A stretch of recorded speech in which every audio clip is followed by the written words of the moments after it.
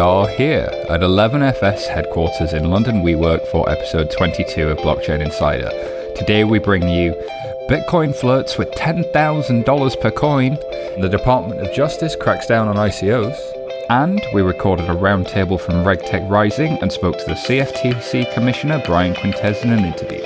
Before we get started, today's episode of Blockchain Insider is brought to you by Corda. Corda is an open source blockchain platform that allows businesses to transact directly in strict privacy using smart contracts. Corda enables complex transactions using real assets and legally binding agreements without the need of a trusted intermediary.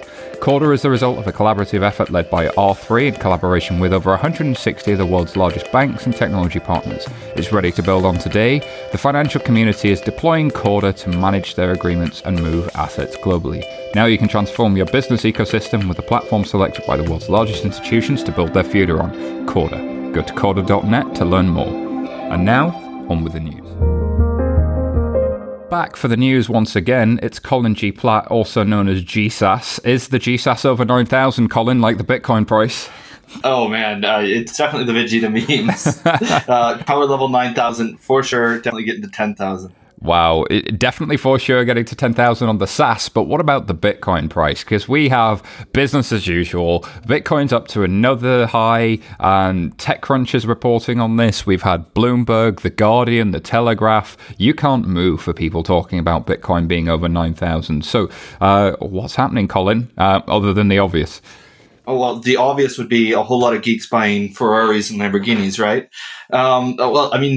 We've been watching this Bitcoin price rising, and it kind of feels like the whole we're going to win so much, you're going to get sick of winning. I think there are a lot of people that have gotten sick of this story of how high this is going. It's definitely exciting.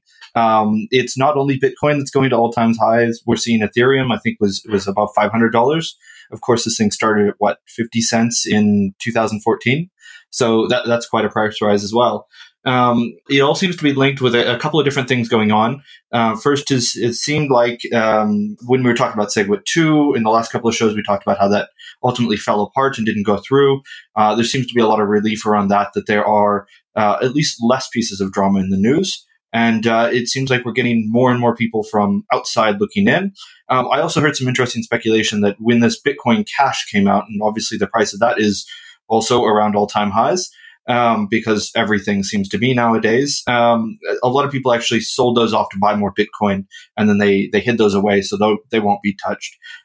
More buyers than sellers, I guess, is the reason for all of this. Classic market dynamics, and lots of buyers coming into the market. I know that Chris Boniski, who's a friend of the show, was on Bloomberg Radio recently and quoted as saying that he's looked at numbers that suggest 500,000 wallets are being opened per day. Now, that might not necessarily be individual customers coming into the market, but that's certainly significant. And there's been the long-held view that institutional investors are coming into the space.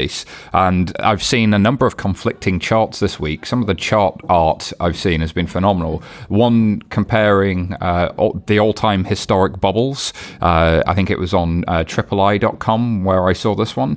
And the all-time historic bubbles, they had kind of the railway boom, and they had the dot-com boom and all of these sorts of things. And they had the tulip bubble, and Bitcoin was tracing almost perfectly with the tulip bubble. And it's one of the greatest booms in our lifetime.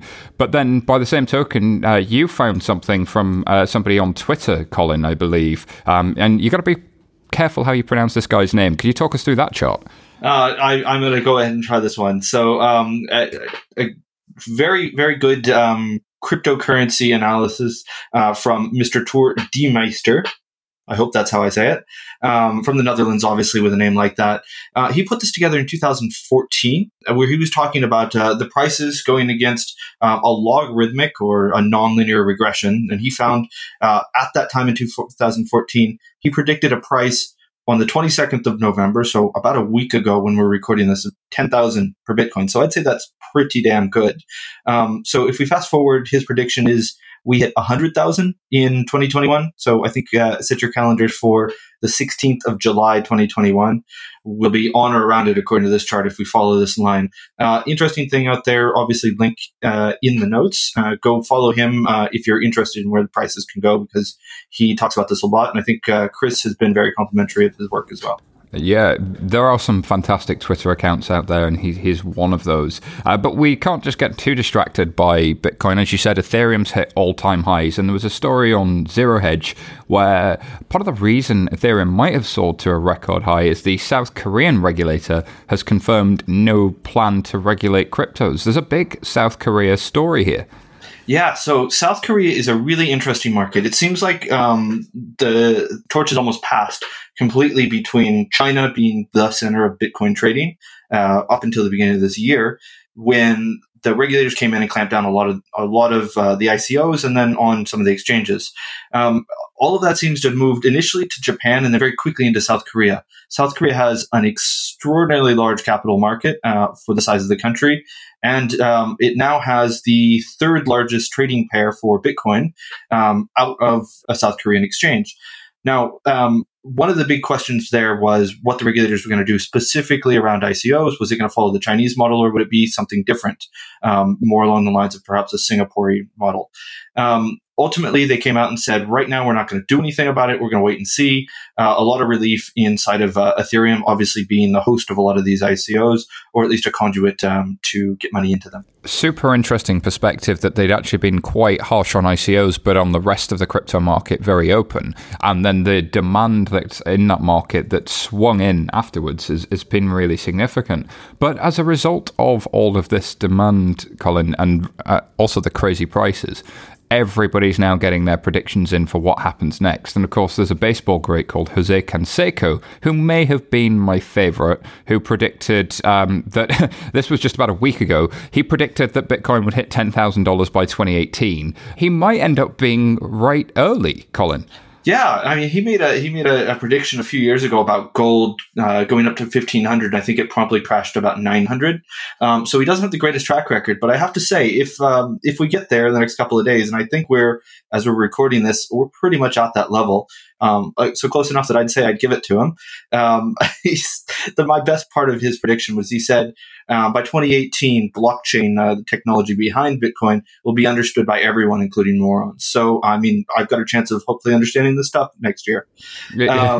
He's also said that Satoshi Nakamoto, obviously, who created Bitcoin, the shadowy anonymous figure, shadowy, I don't know, anonymous at least, will be the world leader of some digital economic union by 2020. So we got that to look forward to. I, for one, welcome the digital economic union overlords and hope that within this new nation state, we get to function in a crypto utopia.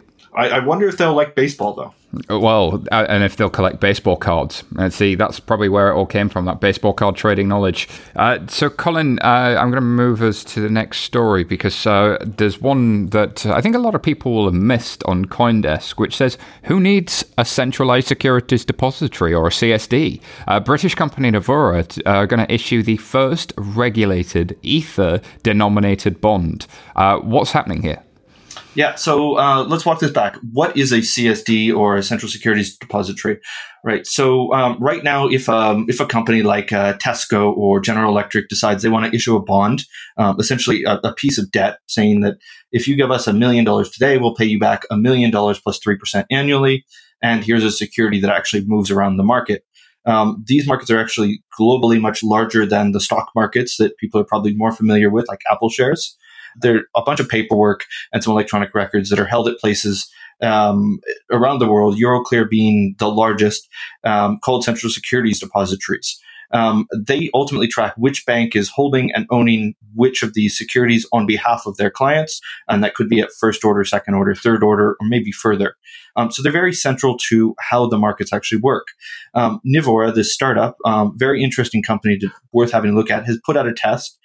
They've been through the FCA sandbox, and they said, let's try to actually issue a bond without that CSD, because we have a blockchain that can perform a lot of the functions that a CSD offers, and we can come straight to the market and we can say, here's a smart contract, and in the future, this smart contract shows you and you can look inside this box that I will pay you back money, and this is how it will work.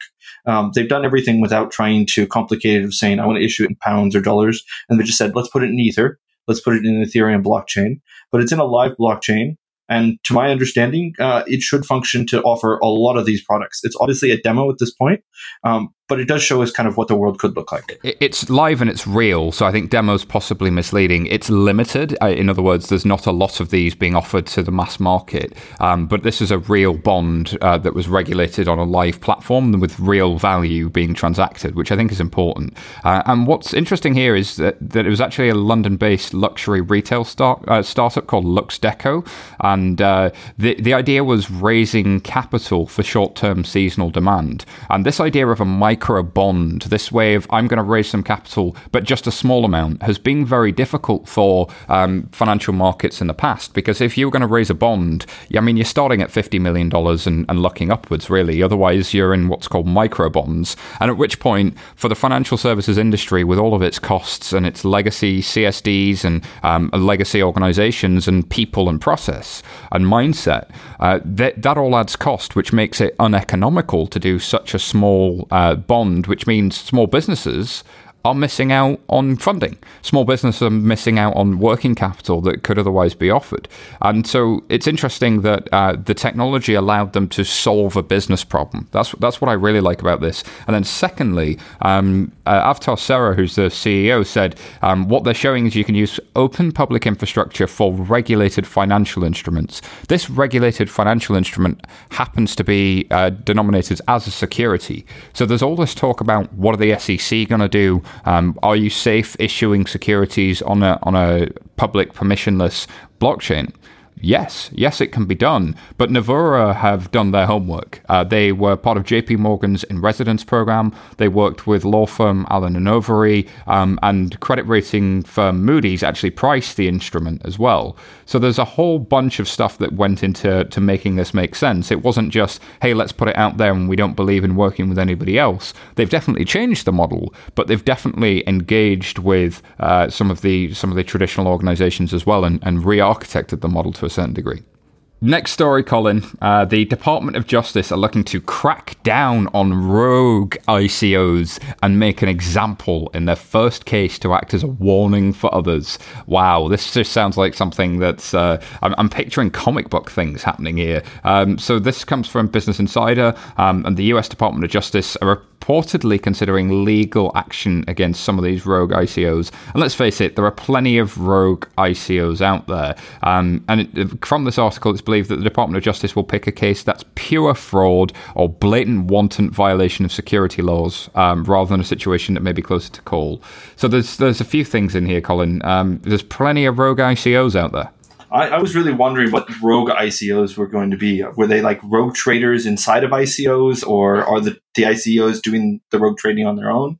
I always thought these smart contracts couldn't go rogue, and that's why we were trying to use them. Surely it's some sort of lovable rogue like Vitalik holding a Lamborghini, passing it to you in angel robes. Speaking of rogue ICOs and Vitalik, did you see the one of Fit Vitalik? People raising money to help Vitalik get in shape because obviously he's lost too much weight. Buff Buterin. Yes, Buff Buterin. We've talked about ICOs a lot on this show. We had Stephen Paley in here who had very strong words for ICOs, including Tezos, in what might not be necessarily the best way to do it. Obviously, there's some cases where people aren't even trying to go out and raise money. They're just going out. We talked about one on the show last week. $375,000 disappeared because somebody marketed an ICO, took the money, and ran. There are serious consequences that are coming down the pipelines. And this is just the first really loud warning sign after the SEC has said, right, these things are possibly securities and we're going to come after you. And then now the DOJ, who is ultimately the one that can enforce those things and take people to court, is saying lots of these things are pure fraud. We're going to put together some group that is looking at these things, is trying to figure out what's going on, where this money is coming from, where it goes. They have all kinds of tools at their disposal, and they happen to have these fantastic blockchains that are completely open and show all of the transaction histories, including that money flowing out and going into Coinbase and then disappearing into the ether. no pun intended. But it's something that people who are putting these things out or potentially putting them out or thinking about investing or advising really need to consider. Are they working with companies that they would work with if the word blockchain wasn't involved? Are these people they'd be working with if the word blockchain and cryptocurrency wasn't involved? And I think in a lot of cases, people are just there because they see it's an easy way to make a quick buck. And that's exactly the risk, isn't it? And don't do it if you're just trying to make a quick buck. Don't be an asshole. Just if you're going to do this, Novura have shown that you can issue registered securities in a regulated way, and you can do these things properly, and you can build a business that solves a problem for people in the market. This can be done. There's another article I saw just this morning on CoinDesk where it says an ex-SEC lawyer predicts an assembly line for ICO enforcement. And this is according to Nicholas Morgan, who was a former lawyer, and sort of some interesting points here. There's a number of different directions in which things are evolving, and you might be right that your ICO is not a security, and some judge at the end of the day may agree with you, but is it worth the expense and distraction to get that answer from a judge? It's probably a better course of action if you're anywhere close to being a security to just assume that it is and go forward with that presumption in mind. And also talks about that this is probably going to get brought up in a court somewhere. It might be Tezos in San Francisco that's the first. And regulators don't want to come out and have to litigate themselves, but some action is going to happen somewhere, and some judgment is going to come in. So it's kind of in the interests of the industry to have marketplaces or ways of upvoting and downvoting and finding out the answer to things that might be better than this, Colin. GSAS, what are you upvoting this week? What am I upvoting this week? That's a good question. Bitcoin prices. Yeah, I'm going to upvote Vitalik Buterin. Like, buff pictures of Vitalik have just been making me chuckle endlessly. Go on, Vitalik. You can get that protein powder in. So that's what we'd be upvoting. But if you are looking at the ICO space and you want to know what's happening, there's always Zilla. Zilla's an ICO marketplace app, kind of like a mix between Amazon and Reddit for ICOs. You can browse those ICOs and upvote or downvote them so that good ones rise to the top. And if you like an ICO, you'll be able to participate using various tokens and credit card with one click. Zilla are a sponsor of Blockchain Insider, so thank you very much to them. And you can pre-register for the limited Zilla beta app at zla.io/BI. Colin, next story is a non-financial story. In Cointelegraph, there's a blockchain-based air travel to New Zealand. And I don't think this is actually the air travel itself. This is more about the baggage, bringing smoothness to the security of baggage, ticketing, and other airline procedures. You're going through some airports in the near future, sir. You could probably use that. I really hope not. I'm just imagining how bad those low-cost airlines are, like Ryanair, with your bags. Imagine if a smart contract was enforcing that and then it's taking all your money out of your wallet or something. So this is an interesting story that Air New Zealand is partnered up with a nonprofit startup Winding Tree, who actually previously had worked with other airline groups such as Lufthansa, and looking at how they can fit these all in. This is one of those ones I'd like to see what comes out of this. Forbes is right that non-financials are coming. Is this the non-financial startup in blockchain? I don't know if this will change the world and change the travel industry. We've heard some grandiose things from people about blockchain and travel. We'll see. I'm definitely not traveling around the world to see what's inside the blocks. Well, some people really want to know what's inside those blocks, Colin. This kind of reminds me of a story we covered from AXA about mid-September time, when they launched an app called Fizzy.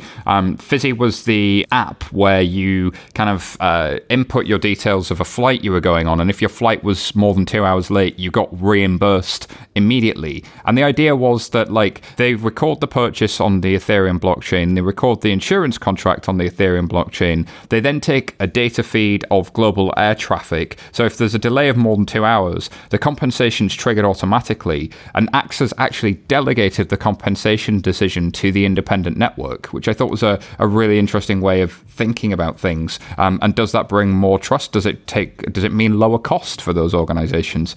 Interesting thing to think about. So as you're traveling around, I'm sure you'll be thinking about Fizzy and not dealing with airport security. Although I'm sure you'll probably have to deal with getting past those idiots in airport security. I think I probably will, and I definitely hope that they have more leeway as I'm traveling with an 8-month-year-old than a smart contract with. Well, I don't know if they can handle all that GSAS. That's the problem. Well, I'll just have to fork them then. Yeah, fork them and then tell them to rate you on zla.io/BI, that's for sure. Stories we didn't have time to cover this week. One on TechCrunch, how to talk about cryptocurrency at the dinner table. This is a nice festive explainer for your parents of how cryptocurrency works, and it's essentially one big gamble, according to this story. I think it's a vastly oversimplified story, but interesting that TechCrunch felt the need to put this article out right before the Thanksgiving holiday in the US, which I know has now passed, and we hope you all had a fantastic Thanksgiving. And last but not least, Ripple Does a Thing. I think we need a Ripple Does a Thing jingle. These guys are up to a lot. And from Ripple.com, they're now live with Axis Bank, Rabbank, and Standard Chartered. All right, thank you, Colin. Now let's head to the roundtable we did at RegTech Rising. So we are here once again with the Q&A on all things blockchain, tokens, token sales, and ICOs that we recorded live at the RegTech Rising on the 1st of November. And I always had the good fortune of being joined by a superstar cast, including Ruth Wandoffer, the Global Head of Regulatory and Market Strategy at Citibank, Lawrence Wintermeyer, who just left the position as CEO of Innovate Finance, Oliver Oram, who's from Chainvine, and Jeff Banman of Banman Advisory and formerly the CFTC. We talked through ICOs and token sales, and I'd noted that we've seen a number of regulators such as the FCA, BaFin, CFTC, wherever you are in the world, talk about what are token sales and what are the risks. So I wanted to know, what is the market? What is a token sale? Can it be done well? Can regular people buy these tokens? Why would they want to? And what are the risks? And lastly, what's going to happen next? So starting with what are ICOs, I think we have three basic questions when we're thinking about an ICO from the perspective of the company issuing a token. Firstly, who are the people giving me, the token issuer, money? And how do I find out who they are? Secondly, given the international and borderless nature of ICOs and token sales, how do I know which jurisdiction, country, or regulator I'm subject to? And thirdly, what am I actually giving somebody in return for that money that they've given me? Is it the equivalent of a concert ticket? Is it something that you can exchange for something in the future? Or is it the equivalent of shares in a company? Is it actual shares in a company? Here's Ruth. We are still at a very immature stage of all of this explosion of creativity and also negative creativity in some examples.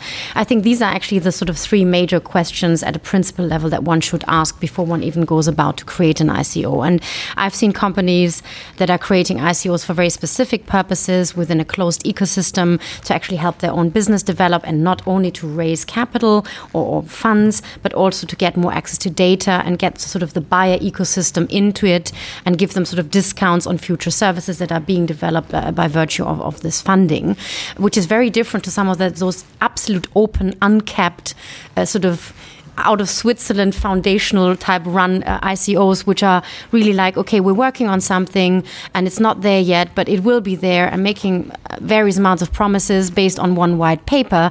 And then ultimately this may turn out to be the best thing since sliced bread, or it may not. To Ruth's point, it may be the best thing since sliced bread, so why do we care? Why does it matter at all? Well, this is a radically new way of allowing firms to raise funding, and what we're already seeing is the impact this is having on the venture capital space. But we might already have a precedent here, and Oliver made a good example. The VCs are certainly being disrupted, but we've forgotten about what disrupted many people in the last 10 years, which was peer-to-peer lending and crowdfunding. These guys were the disruptors, and now they're being completely disrupted. So the fear is there. I did a speech for a quite a well-known company. I've never seen so many faces go pale and so much speed of time when I said Filecoin raised 200 million in 1 hour. And they were like, what the hell are you talking about? And I said, that's an ICO for you. And I said, yes, it is insane. But, this is what we're looking at. I would say the only one left standing at the moment of the big raisers was Filecoin. CoinList, and I know Paul Menchoff over in New York, helped them actually do this properly. They went through a proper KYC, AML, and they made sure accredited investors were in. And this was the proper way to do it, and this is the future of it. I was actually flown to Africa 2 weeks ago to meet the Central Bank of Tanzania. They said, how do we regulate Bitcoin? And I said, you can't. I said, you can have oversight, you can regulate the use of it. They said, but we've got a website here selling Bitcoin to Tanzanian citizens and cryptocurrencies. I said, shut down the website then. So far, this just looks like a great, innovative way for firms to raise capital. So are there any potential dangers? Over to Jeff. There are certain fraudulent types of practices and actors. And, I'd say often the regulators, are fulfilling their duty to the public to ban certain, individuals and activities. And, I would not put these practices in that category as generally practiced. There are obviously some fraudsters out there. But I do think there are cases where you do need to ban activities outright. So there have definitely been scams where somebody has imitated being a token seller or imitating the ICO itself. Then you or I would lose our money by buying non-existent tokens, or just by giving people money who never had tokens in the first place. Did you see the scam on Kitcoin? So basically what they did was they changed the URL and they lost $20,000 like boom, because somebody thought this was an initial coin offering and they went to the wrong site and the guy put his own wallet address there and but they caught it quick. I give them credit. They caught it quick. But this is just how simple it is to steal money from someone. So if we're going to make this space make sense, what are the actual challenges? If we're going to have token sales and ICOs and we want to do this right, what are the issues we need to think about? What about URI, retail clients? Can we buy into an ICO? What would be the solutions if we did? Lawrence had some thoughts. One of the biggest issues you see with Bitcoin is the number of retail participants in the market, in what looks like a speculative market.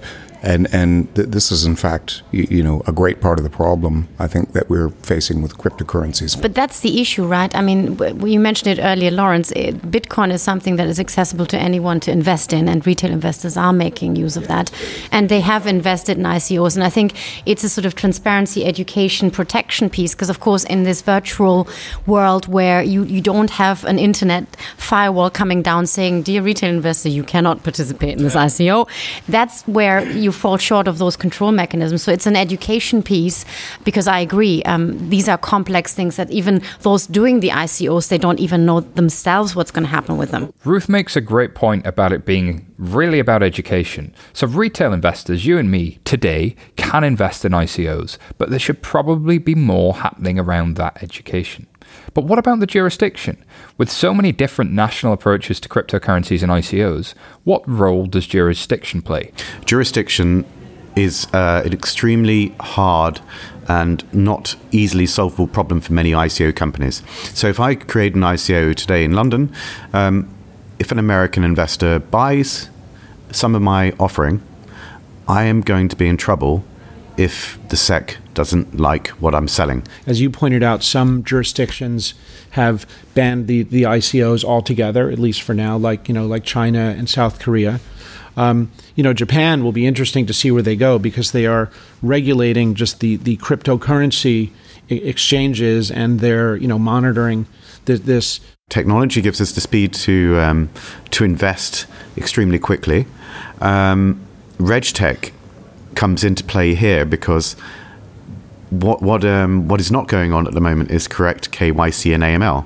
What I like about one of the most successful ICOs, so somebody asked me the other day, how many ICOs have you successfully advised for? And I said, if anyone says they're a successful ICO advisor, run for the hills. Because there aren't any.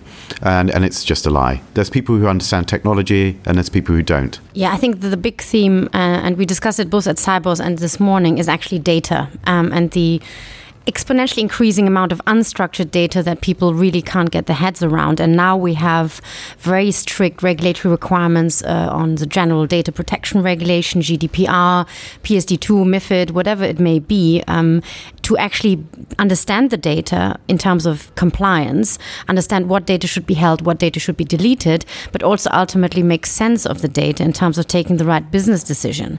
And all of these themes like re-engineering your business model, becoming more relevant, profitable, even the definition of profit and how you rate yourself are all linked to understanding the data. And unfortunately, the industry is only coming around to that challenge now. It's something that should have been tackled in 2008, 2009, 2009, really. But I think, as we now all agree, data is the piece that will unlock the value. We should be just getting on with it. So let's say you're going to issue your token. You've thought through those challenges and those 3 questions about the identity, the jurisdiction, and the nature of the token. What opportunities are in front of you? Why would you even want to issue one of these tokens in the first place? I mean, it's been more of an evolution, really a revolution. These things, even 6 months ago, we would have barely been starting to talk about. A year ago, no one was talking about these things. So they're, I'd say, really a radically transformative new tool to democratize the access of individuals as well as institutions to invest in new technology ideas and new businesses at a much earlier state. These have the potential to democratize access, and it's sort of the third, radical, transformative, decentralized, invention or enhancement, starting with the Bitcoin white paper and then the Bitcoin blockchain and now this. And I think for anyone designing an ICO, having those principles in your head before you even go about thinking about a white paper, what is actually your objective? We've seen on and on again with the first ICOs that some companies raised money that was so disproportionately in excess to anything that they could ever deliver in their lifespan, that it tells you that ultimately this will not be a payback for investors. This will not be an equity game. This will not be really an investment opportunity. And therefore, the retail side of these investors that are, of course, more vulnerable are going to suffer. And we are starting to see that people now, as you mentioned earlier, Oliver, serious companies that have been existing for a long time are looking at that opportunity because indeed it offers alternatives to venture capital, which in some instances works well, in some instances doesn't. It offers alternative to bank loans and other options. So I think it is a great opportunity to create this as a new way of raising money, but it is in its infancy and it will require those principles to be thought through from the beginning. It's interesting. Yeah, there's a bit of irony in the sense that kind of the VC venture capital community that's been preaching disruption, particularly in technology, for years, if not decades, is itself getting disrupted. That the founders of these companies are able to bypass the traditional venture capitalists. I was out on the west coast of the U.S. Last week. Sort of really heard a mix of views about this. I'd say at one extreme were the people saying, look, these founders, they're young, they don't know what they're doing, they need our guidance, they really can't handle all this newfound wealth themselves without our guidance. But, I'd say in fairness, the VCs, many of them do add a lot of value, and I'm already starting to see adaptation, that some of the latest coin offerings, some of the kind of marquee brand name VCs are, they're involved in the pre-sale. Part of the sales pitch is so-and-so VC is already part of our ICO. They participated. They're on our advisory board. So, the VCs are getting disrupted, but they are also adapting. So, it's a fascinating process to watch. So, just within the last couple of weeks, I've heard of tools and initiatives that people in the industry are developing on their own to develop kind of greater transparency, almost analogous to kind of credit rating tools that will actually track, all these different ICOs, that will sort of track the white papers, have they hit the milestones, so that there will be the development of tools that will help, investors kind of monitor the credibility and the progress and what they're delivering and give people tools to make comparisons. So just like those tools exist, Morningstar ratings or credit rating agencies, I think part of the cycle of innovation in this industry will be the development of other tools that will actually give greater transparency and credibility to help investors in evaluating those.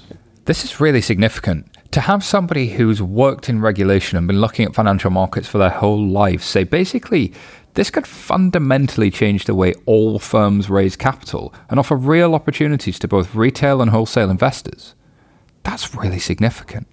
So what's stopping everybody from getting involved, and what does the regulatory landscape look like? Well, certainly the SEC had weighed in. Then actually they did it in a way where, the first time they said, we're not going to punish anybody. We're just going to explain, here's what the rules are to put the market on notice. So now if I'm doing an ICO and it has the attributes of a security, I know that at least if I want to offer it to U.S. persons, I have to offer it under one of the many different ways there are for offering securities to U.S. investors. So you had asked me to kind of characterize, where the U.S. is. I think that the U.S. has been, really striking an effective job, looking at each of the individual regulators at, striking a balance. So Jeff paints an interesting picture of a market with opportunity, with regulators being thoughtful, but certainly drawing lines in the sand about what you can and can't do. So where do we go from here? Should ICOs and token sales really be supported and opened up as an opportunity? And if so, how would we do that? What do we do next? Sometimes for a regulator, just having a bit of wait and see promotes innovation. You don't want to rush in and just kind of make proclamations too quickly, either to ban it or classify it. It may take time. Yeah, and I think we do start seeing that those ICOs that want to be successful, truly successful, are actually taking that best practice approach and are taking those 3-4 rules, the investor protection principles very seriously, skin in the game, cap on the actual value, not like, any money in the world can fund us forever for the next 100 years. So I think that's what we're starting to see emerge slowly as a best practice, because the race is really on. I mean, we just talked about the speed by which people are being disrupted and reinvent themselves and re-disrupt others. I do think that in the ICO space, we see that really exponentially, where the best practice theme comes forward, where the regulators in the US have taken a very pragmatic approach. And I think where we will be seeing more regulators around the world taking a similar approach, and that may be the one piece that will help us with some regulatory harmonization around the world, because we thought it would be KYC AML, we thought it would be maybe distributed ledger because it's also new and completely borderless. But I think ICOs as an investor protection theme is probably the most political one that the, let's say, developed regulatory countries are going to align on. Yeah, I think regulators just have to be mindful that because of this technology explosion and the virtual nature of it, the old, let's say, boundaries of supervision, physical checks, and also putting someone physically in jail if things go wrong. I think these things don't really work anymore in the same way. So it's much better to take an open approach on the right principles, which actually we do have in existing laws, and let the industry do that best practice play. And actually, as you just mentioned, Jeff, let that ecosystem around new services to protect and channel and do the right thing about it evolve with it, which is what's happening. And don't be so non-credible as to just ban things that you could never control in any way. Even if you banned it, nothing's going to happen, right? So I think it's more the sort of sensible approach of do what you can, but do it according to the right principles, which we do actually see in the regulations present today. I think in line with, I know, Simon, the work that you're doing and putting together a paper for HMT and the government here in the UK, I think the best opportunity you have is to certainly openly look at and embrace the knowledge, but to try to get as many of the participants into a system of self-governance or standards that you think best meets the end user. And in this case, the end user is the consumer. So I have no problem with consumers participating in ICOs, but in the ecosystem and the life cycle of development, we need professionals to lay down some standards and some risk measures. Look here in the UK, as in the US, things like CFD platforms, spread trading are really big. They don't attract a large proportion of the public population. Sure, we need to make ICOs available to the public, but only once we've got some sort of voluntary code of standards and we've at least defined what's in the system. Okay, so there you have it. I think a super interesting discussion, and I think there is a need for standards and best practices, and there are a number of bodies like Accord in the USA and then SAFT that has started to happen, Token and Awareness that William Moyergal is working on, and many others around the world like Crypto Valley, starting to make real headway in understanding how do they make the space safe for investors. But I think we need to see a lot more, and I'm looking for that happening in the coming weeks and months. But what about you? What do you think about token sales? What do you think about this? Would you go and buy a token today? today? Do you know how to buy a token? Do you feel safe if you were to buy one of these tokens or ICOs? Get in touch with us at BChain Insider on Twitter or podcasts at 11fs.com and let us know what you think. Thank you very much to Lawrence, Ruth, Jeff, and Oliver for being with us on Blockchain Insider. For a broader perspective, I also spoke to the commissioner at the CFTC, Brian Quintenz. Over to that interview. Welcome to Blockchain Insider. I'm Simon Taylor from 11FS, and today I am delighted to speak with Commissioner Brian Quintenz from the Commodity Futures Trading Commission, or the CFTC, the US regulator that oversees commodity futures, options, and the swaps industry. Brian, thank you for joining us. Thank you, Simon. It's great to be here. It's great to be with you. Great to be in London. It's really nice to have you on the show, I think, because the CFTC has been doing a lot lately in regulation, innovation, fintech, as well as the subject of blockchain. But let's step back a second and just talk about the CFTC. What is it and what do you actually do? I think the way to picture it is to think of it as the derivatives regulator. If any of your listeners ever saw the movie Trading Places with Dan Aykroyd and Eddie Murphy, a classic, and the cornering of the frozen concentrated orange juice market, that was really our space. You know, the futures products that evolved from the agricultural sector. Very quickly after that, futures products came to be on financial futures, treasuries, stock indexes, and now we've moved beyond that into swaps products. So, very sophisticated financial instruments. Wow. You got it's quite a size of an industry, right? It's pretty large, and there's a whole bunch of different types of contracts in there. How did you find yourself getting to the CFTC? Because previously you were at, was it Seculum Capital Management? Seculum, right. Yeah, I said it right. I'm feeling good. That's right. Yeah, it's an ancient Roman word that means a long life, and is how they define the cyclicality of their civilization. So I thought that was an interesting word for an investment firm. But thank you. Did your research. So I had moved from public policy and actually working on Capitol Hill in the House of Representatives into finance, and worked at a small hedge fund that focused on the banking sector during the financial crisis. And then following that, formed my own investment firm that was actually registered with the CFTC as a commodity pool operator, because it used financial futures products for equity exposure. And throughout all three of those different experiences, the public policy aspect, I think, is self-evident in terms of what the CFTC does and my role as a regulator. But understanding the banking sector, understanding their balance sheets and reading their income statements, understanding how they take risk through my role as an equity analyst at a hedge fund, and then moving beyond that to the registration requirements of investment firms with the CFTC. All three of those, I think, give me a fairly clear picture of what we do. Yeah, I think it's a heck of a journey. What have been your insights? What have you learned? Because what a time to do it, sort of during and then after the financial crisis. You probably had a front row seat to some interesting things happening. Well, that's exactly right. I think that there are a few things there. One is how quickly technology changes and how flexible or inflexible regulation can be. I think public policy is a very flexible tool, but the more prescriptive it is, the less it allows for financial innovation. In fact, one of our goals at the CFTC is to take our regulations kind of from the fax machine era and put them into the virtual reality world of today. We just removed a provision in our regulations that required reports to be filed by fax machine. Wow. Actually. So the more prescriptive we are in our rules, the less we're allowing for innovation and innovative thinking. And I think that's a difficult balance, because you're always trying to make sure that the rules are there to protect the wider economy, to protect investors, to protect everybody involved in the financial system.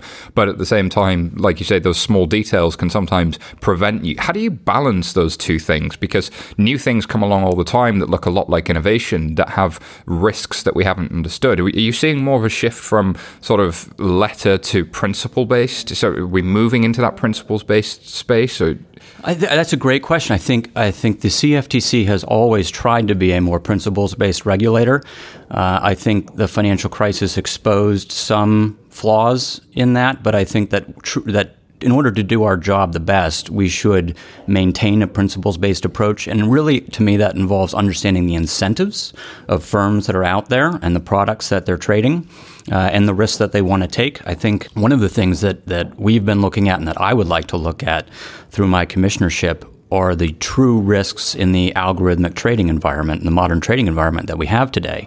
And I think you have to understand the incentives of firms when doing that. I don't think any firm wants to have its algos act in a way it doesn't understand and go out and lose $400 million in a matter of seconds in the market. So to some degree, incentives are aligned there to solve the same problems.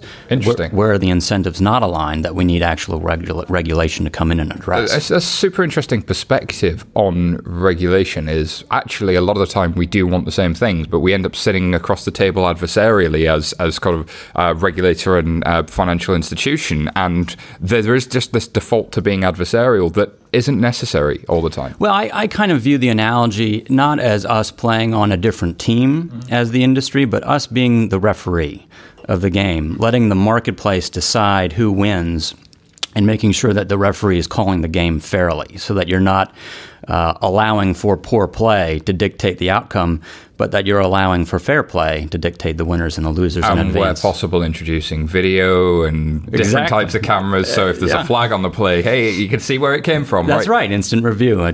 Technology of regulators needs to evolve with the technology of the market. Which is actually something I wanted to get onto. Innovating in how we regulate seems to be a theme at the moment. I know you guys launched Lab CFTC. Jeff Bandman's a friend of the show, and I know was quite involved with that. Talk to me about what that is and talk to me about what you see as the opportunities to innovate and how we regulate. I know you've also mentioned algo trading. Can you make that more concrete and give me some examples of changing the way we might have done something to the way we could do something in the future? Sure. Well, I think Lab CFTC is our general approach and Chairman John Carlo's approach to trying to stay on top of regulation in terms of how it affects technology and how technology can affect our ability to properly regulate. We need to have access and knowledge of all of the technological tools that are out there in order to make sure that we're doing the most efficient job we can with the limited resources that we have. So this is really right now a dialogue process.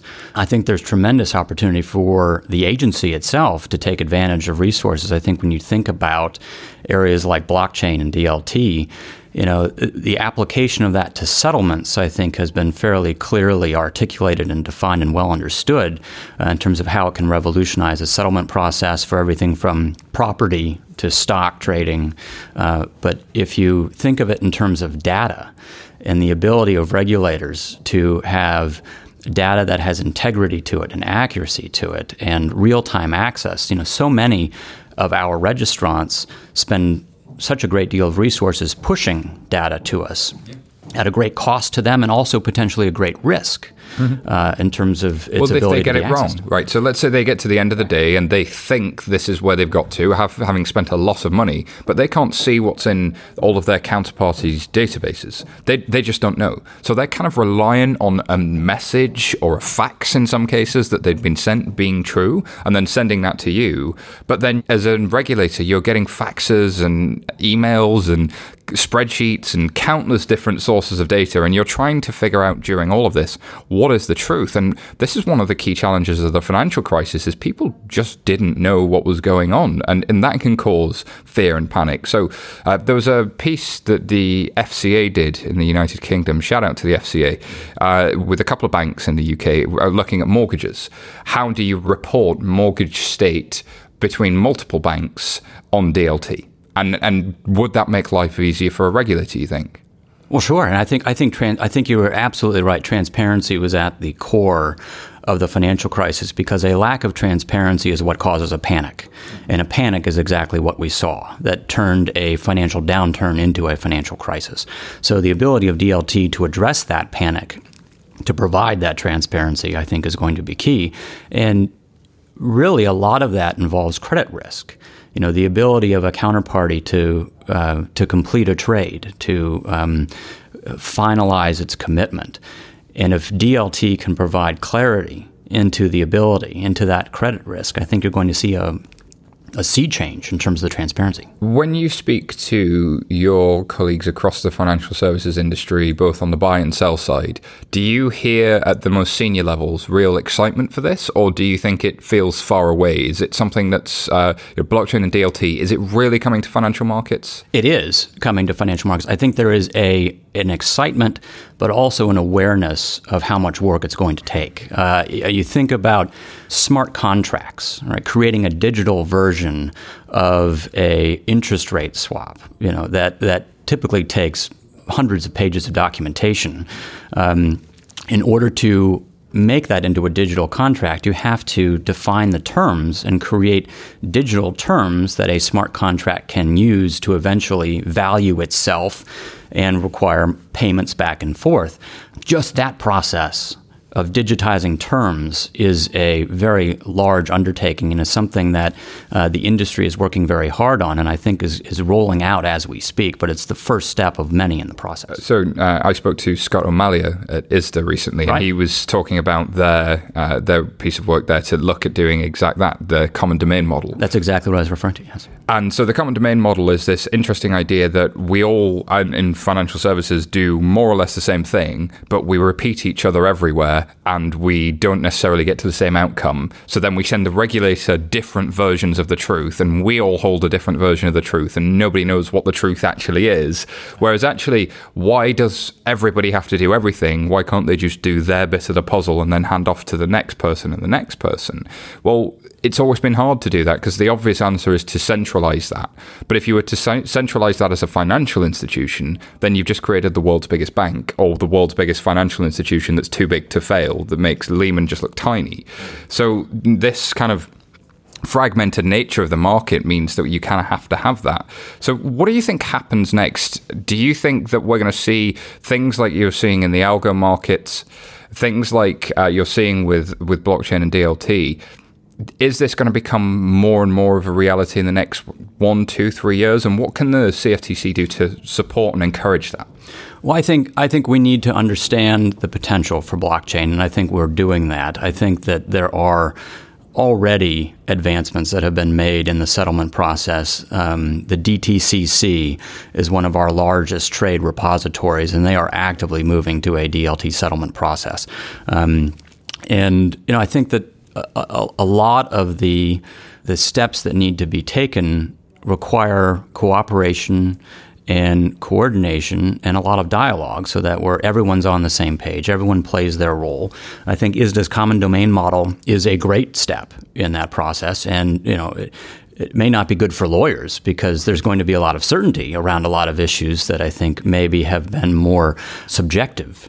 But I think objectiveness and certainty are better for markets. I think as a whole, for taking cost out of the industry, which is definitely the focus right now, there's a short-term benefit in ambiguity because I might be able to win this one, but actually net overall just creates cost for the industry, and cost right now is such a giant focus. Yeah, I think if you look at markets, they tend to move where regulation isn't the most or the least. It's where it's the best and it's the most certain, and it's where it's less involved in a political-based process. It's easier to do business, and I can just get on with the business of doing business rather than the business of figuring out how to do business, which is creating an industry. So I'm seeing a bit of a barbell in blockchain and DLT from the sort of institutional side, where it's very much about how do we take what we've got today and make it better, more efficient, and more transparent. And then this emerging world of crypto assets, which is kind of the Wild West. It's unregulated in many people's opinions, but there are others like yourselves, the CFTC, who've said actually Bitcoin looks a lot like a commodity. How are you viewing this space? I know the CFTC's made a number of statements in it and being pretty advanced, I think, in its thinking. And what is your view on how that market's evolving? Because it certainly carries some risks with it.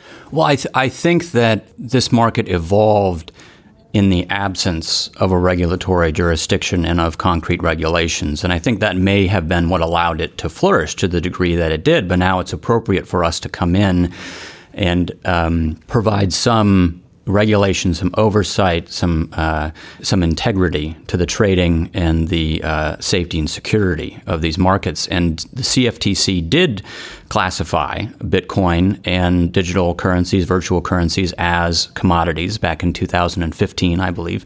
And we are now in the process of reviewing futures contracts on Bitcoin. Well, I saw that LedgerX actually had a contract that was granted to clear and settle derivatives for digital currencies. That's pretty big.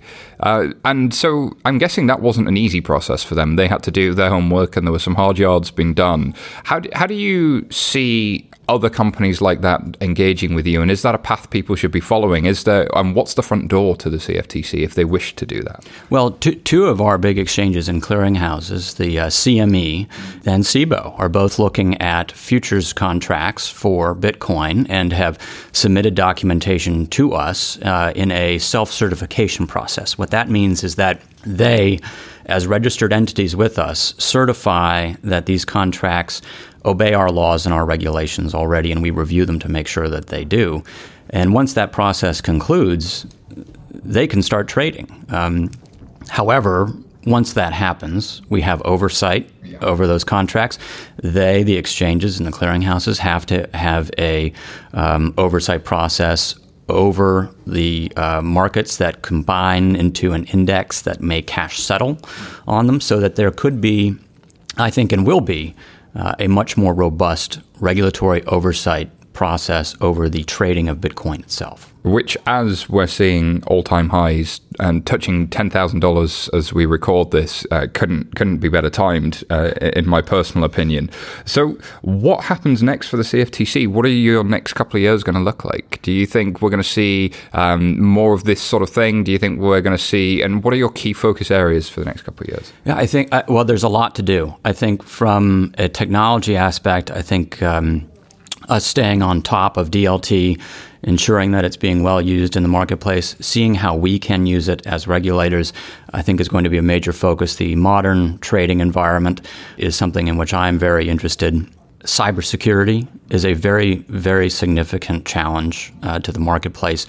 And what we have found is that a lot of our registrants that send us data they don't have a comfortability with how we handle their data.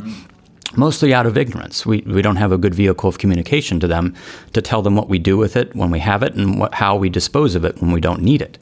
So I think from a technology aspect, there's some good work to do. Beyond that, I think we need to take another look at our rules around swaps. The Dodd-Frank Act in the United States gave the CFTC jurisdiction over the swaps market, over interest rate swaps, credit default swaps, foreign exchange swaps, and others. And the CFTC issued a lot of rules in a very short period of time to meet those goals and to meet those demands, and in my view took a very prescriptive approach that I think we need to revisit. And while some jurisdictions may have followed our approach, I think we all need to be open to going back and seeing if we did those in the right way. Balance is always hard with these things, isn't it? And the journey of getting that right is exactly that. It's a journey, but actually there is a tendency in my observation that once a rule is set, to not go back and challenge that. I find it interesting that you talked about removing the need for fax machines, and that sometimes it's what you take out that can make more of a difference, but doing it almost like it's Jenga. You're doing it without affecting the security of the whole tower, right? You got to make sure it still works. That's right. It's almost counterintuitive that if you want to encourage technology and place it into your rule set, it may be there much too long and actually inhibit innovation over the time period that goes beyond when you may seek to readdress it. So I was at a RegTech conference recently, RegTech Rising here in the UK, and RegTech is a term that's becoming quite popular. Have you seen any developments like that come through Lab 2.0, and would you see that startups or new suppliers, new vendors could be coming and talking to the regulator directly as maybe a customer or maybe somebody that they can partner with and learn from? Well, that's certainly our interest and our intent in creating Lab CFTC. The FCA has a great process here with its sandbox and talking to innovators and fintech innovators and RegTech innovators. I think there's more work to be done there. I think we have a different type of process than the FCA does. While our rules don't necessarily allow us to use and demo technology for free because we have to pay for an appropriate use, we do have flexibility around the regulations which innovators have to follow by allowing them to innovate without us potentially taking action against them, to give them a little more comfort and security. So I think that there's a lot of potential there, but I think the conversations are just getting started. Wow, early days. Well, I certainly wish these types of activities well. Before I let you go, I've got to ask you a couple of bits and pieces. First and foremost, where do people find out more? Well, the internet's a great thing. The CFTC website has a lot of information about what our organization does, the rules that we implement, the rules we're voting on, comments from the public as to the rule sets, my views as a commissioner, all of our commissioners' views and speeches, the oversight process of Congress is well documented on the Hill. So use all those resources to the best of your interest. And what advice would you give to somebody that's looking to come and talk to the CFTC, or just looking to do something in financial services generally? Well, I think from the CFTC, we are very open and want to have a willingness to be able to meet with folks. We're very oversubscribed in terms of that interest from the outside, but don't let that discourage you. We're trying to be as open and as available as we can, so be patient with us as we build this out. And we want to hear about what everyone's doing, and we want to take on new ways and have a new thought process around how we engage with technology. I've always been surprised by this. In my early career, people always told me meetings with regulators were a no-upside meeting. That your best case was to come out exactly where you were, and your worst case was you've lost your livelihood and career and you're in prison. And actually, I think that meme still exists, and it's quite sad because I've enjoyed this meeting. I enjoy every meeting I have because I find that the position you find yourselves in a regulator is one where you can try and make a real difference, but you need people to engage with you to make that make sense, and I hope people do. Well, we want to have a process where people feel empowered to innovate and not scared of innovating, and that starts with a good dialogue up front, which is what this whole Lab CFTC effort's about. Thank you so much, Brian. Thank you, Simon. It's great to be with you. All right, so that's all for the news this week. Don't forget, you can let us know what you think about any of the stories we've covered on Twitter @BChainInsider and share your thoughts, or get in touch with @Colin G. Platt, who has been starting the campaign to change his Twitter handle to GSAT. If you just want to get involved with that campaign, or get in touch with Colin @Colin G. Platt, or myself @SY Taylor if you want to pick up with us personally. 11FS, the company that brings you this podcast, or a challenger agency who help banks, anybody in the investment industry, wealth managers with a challenge in blockchain, deal with those challenges, get something live, and do blockchain projects. Drop us a line at hello@11fs.com, or hit us up at 11fs.com if you want to learn more. That's all for this week. Thanks to all of my guests. Thank you for listening. If you like what you heard, please subscribe to our podcast. Leave us a review on iTunes. Those reviews help us so much. And spread the word. Tell all your friends and colleagues too. We'll have more Blockchain Insider next week.